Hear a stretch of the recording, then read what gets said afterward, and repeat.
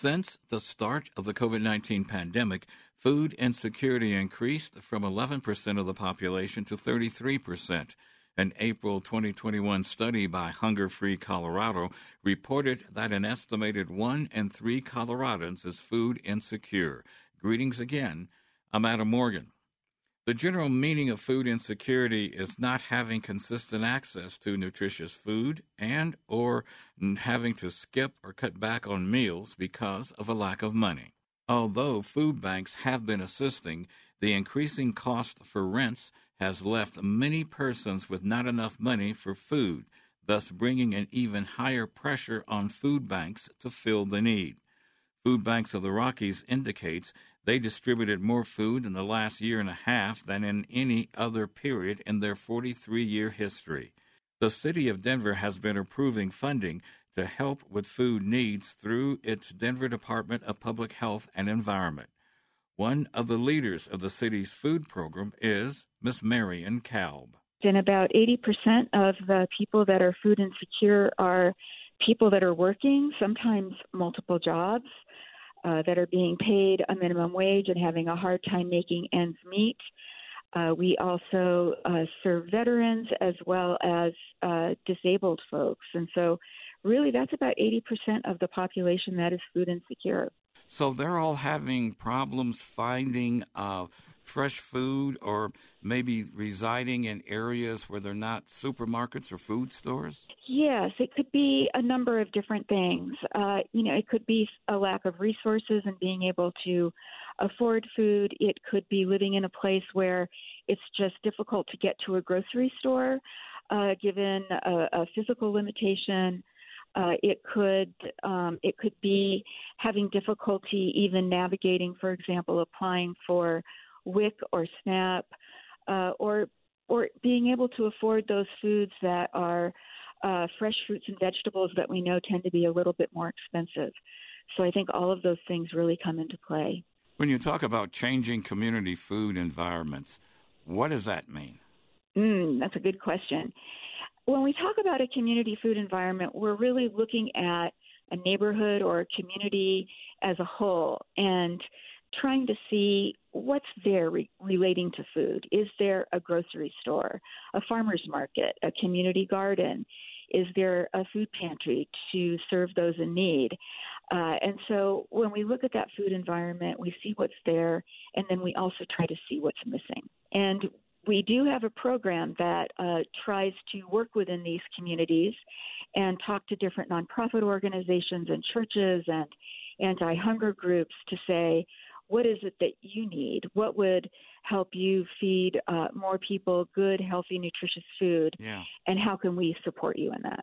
So community gardens have taken on a real significance in the food environments thing, because a lot of people think that, they're doing a garden. It's more of a hobby. It's something, that they can do. But actually, it's becoming a more important part of the environment or the food system itself then.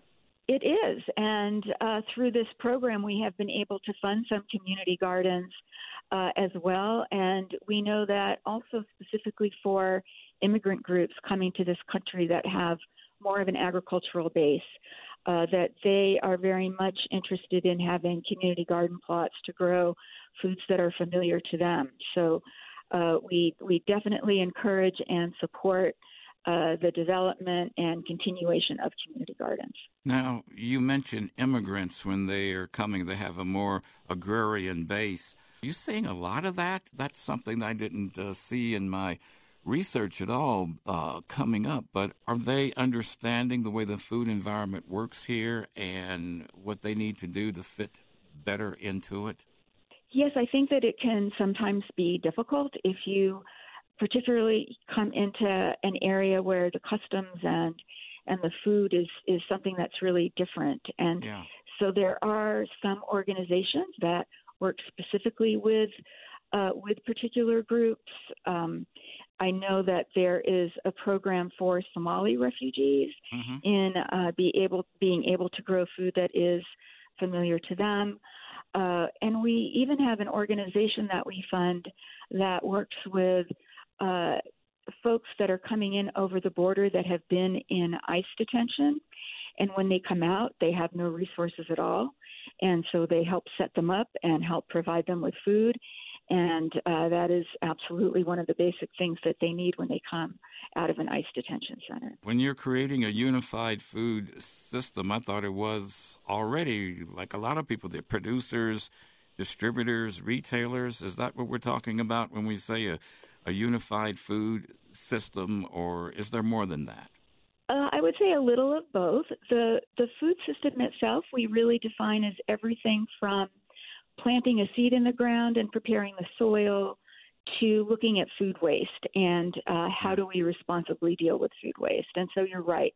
It takes into account the farmers, the farm workers, processors, distributors, and everybody along that chain. And what we find is that sometimes the food system doesn't treat everybody equally.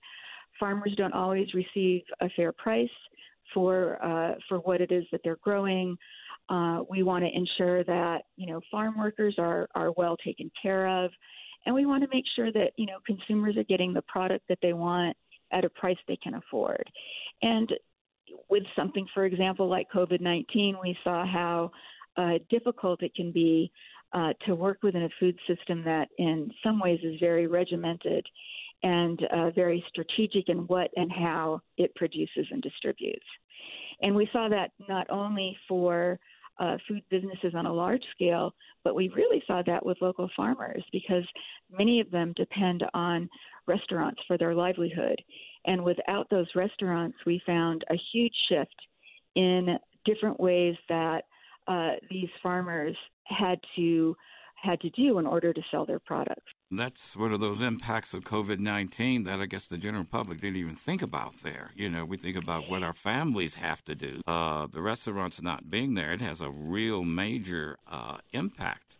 Yes, it really does. And what we saw that we thought was really positive is producers reaching out directly to consumers. And so they began developing online platforms, began ordering, being able to do mail order with their products. Yeah. We saw, online farmers markets where people could come by and pick up an order. And we actually have seen some of that continuing past COVID-19. So we see that as a good development. Now, you have an emergency food relief fund that you put together for people who have emergencies, if there's a weather problem. Well, what we have is the Denver Emergency Food Relief Fund within the city of Denver that was created for victims of COVID-19, those that fell ill, those that were laid off because of their jobs, those that couldn't go out of their house for fear of catching the virus. And so we developed this fund with federal CARES Act dollars. It was about $3.2 million going out to over 50 different organizations in order to provide food to those that needed it. And really what we saw during COVID-19 was our food insecurity rate rising from 11% to about 33%. So that means basically that 1 in 3 people didn't have enough food to make it through the month, or skipping meals so that others could eat.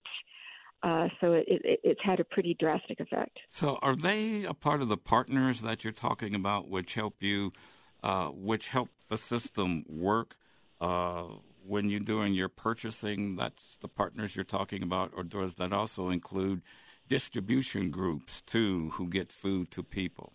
Yes, it absolutely does. So it does include farms, everyone from working locally with Denver urban farms, such as Sprout City Farms, Frontline Farming, Mile High Farmers. And then we also work with growers in the San Luis Valley that produce quinoa and potatoes, as well as the Colorado Beef Council, and trying to bring high-quality beef into different institutions within the Denver metro area. So farms and farmers and ranchers and distributors are very much partners with us in this work. So that's something you have to keep track of as a food purchaser, is what's going on the farms. Are they having a good crop? Are they not? Is distribution okay?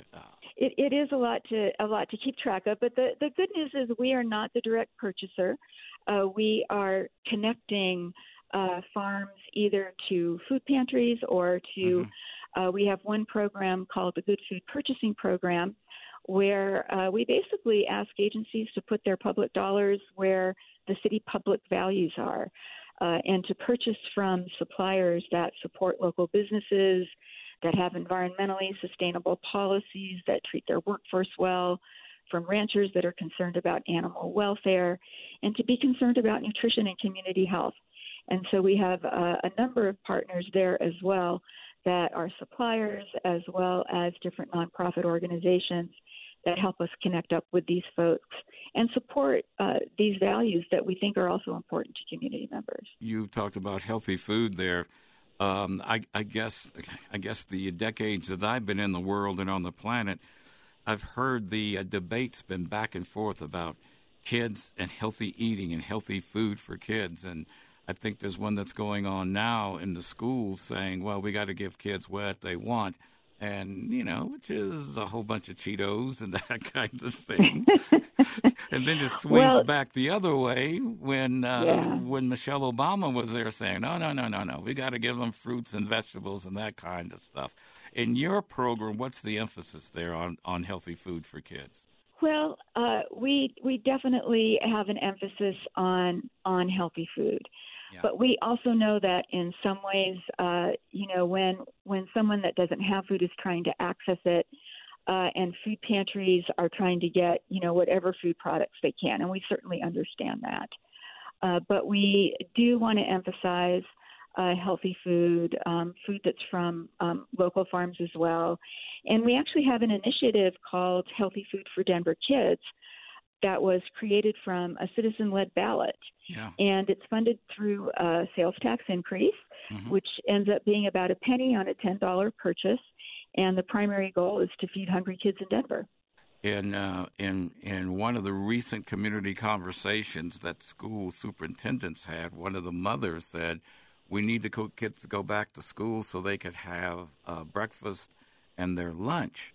And I didn't think about that one, that because the kids were learning remotely, they weren't eating well. Did you find that too? Yes, absolutely. That's absolutely right. And I think that Denver Public Schools did really just a stellar job in trying to take food out to students. They used bus drivers. They found various dropout sites around the city in order to make sure that all kids had the food that they needed, particularly those that were part of the free breakfast and free lunch program. I can also say that the Denver Public Schools has a couple of different really cool initiatives happening, and they've been funded through Healthy Food for Denver Kids. They're building a greenhouse so that they can put more fresh fruits and vegetables into their school meals, and they're also bringing in chefs to help improve their menus and put together meals that are attractive to kids. So I think they're really trying here. So Denver Public Schools plays a real critical part in action planning and getting kids fed well. Then it was fed as well as possible. Yes, they do. We have about 2/3 of the children that attend Denver Public Schools qualify for that free meal program. So they play a key role in providing nutrition and good food for kids. And I should just throw in there, as part of the Good Food Purchasing Program, they've come out already as excelling and exceeding the nutrition baseline requirements. So they really are doing a good job. We also always hear that, America probably doesn't have enough food, but on the other hand, we hear that America has way enough food, but it's just getting it to the right people and the right type of food. What's the story there that you have found? Well, I think that we do grow quite a bit of food here in America. Quite a bit of it gets exported as well, and so what we really try to focus on is, when we look at communities, what is it that they need? Are grocery stores serving a purpose? Are there other ways that folks can access food locally? And it's really by working with all the different tools that we have available, including food stamps, including the Women and Infant Children program, all of the growing food programs. we look at all of those to make sure that communities have enough food. Yes, I mean, you will certainly find a lot of food, particularly coming from California and Florida and Michigan and Colorado. But we also need to look at what's available locally where we can really feed and sustain ourselves. You have an action plan. I guess it's called Denver Food Vision. I guess it has an emphasis on neighborhoods then. Is that correct? Yes, it does. The Denver Food Vision, one of the pieces in it is to create communities where everybody has access to food that's nourishing, affordable, and accessible. And through our mini grant program, we've been able to support a number of different food projects in different communities. And so, for example, we've been working with the East Denver Food Hub, and they're a food hub located in East Denver that farmers from really all around Denver and beyond bring their products to then be distributed out in one place. And through the food hub, not only are they distributing food boxes that are either free or low cost to folks at the Denver Public Library or WIC boxes or to food pantries, but they also are funding startup businesses. And one of the goals in the Denver Food Vision is to create a vibrant food economy within Denver, and they're very much helping to contribute to that. I can say also other organizations that are working really well on a neighborhood basis. The Sun Valley Kitchen has started a food meal program. They have community dinners and food boxes. And they also have a program for food education and employment for youth through our Healthy Food for Denver Kids program. Good. Is there a healthy food program also for maybe seniors that are on fixed income? We do have an agency for older adults that very much caters to the older population, and they have been very busy during COVID making sure that these populations have access to food.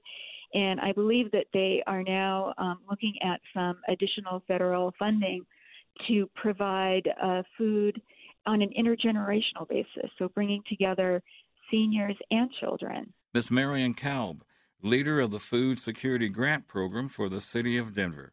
We thank her for being our guest again on this edition. Should you need food assistance and live in the city and county of Denver, contact the city at 311. I'm Adam Morgan. Do keep in touch, get your vaccinations for your health and your family's safety, and we do thank you for sharing a few moments of your weekend with us.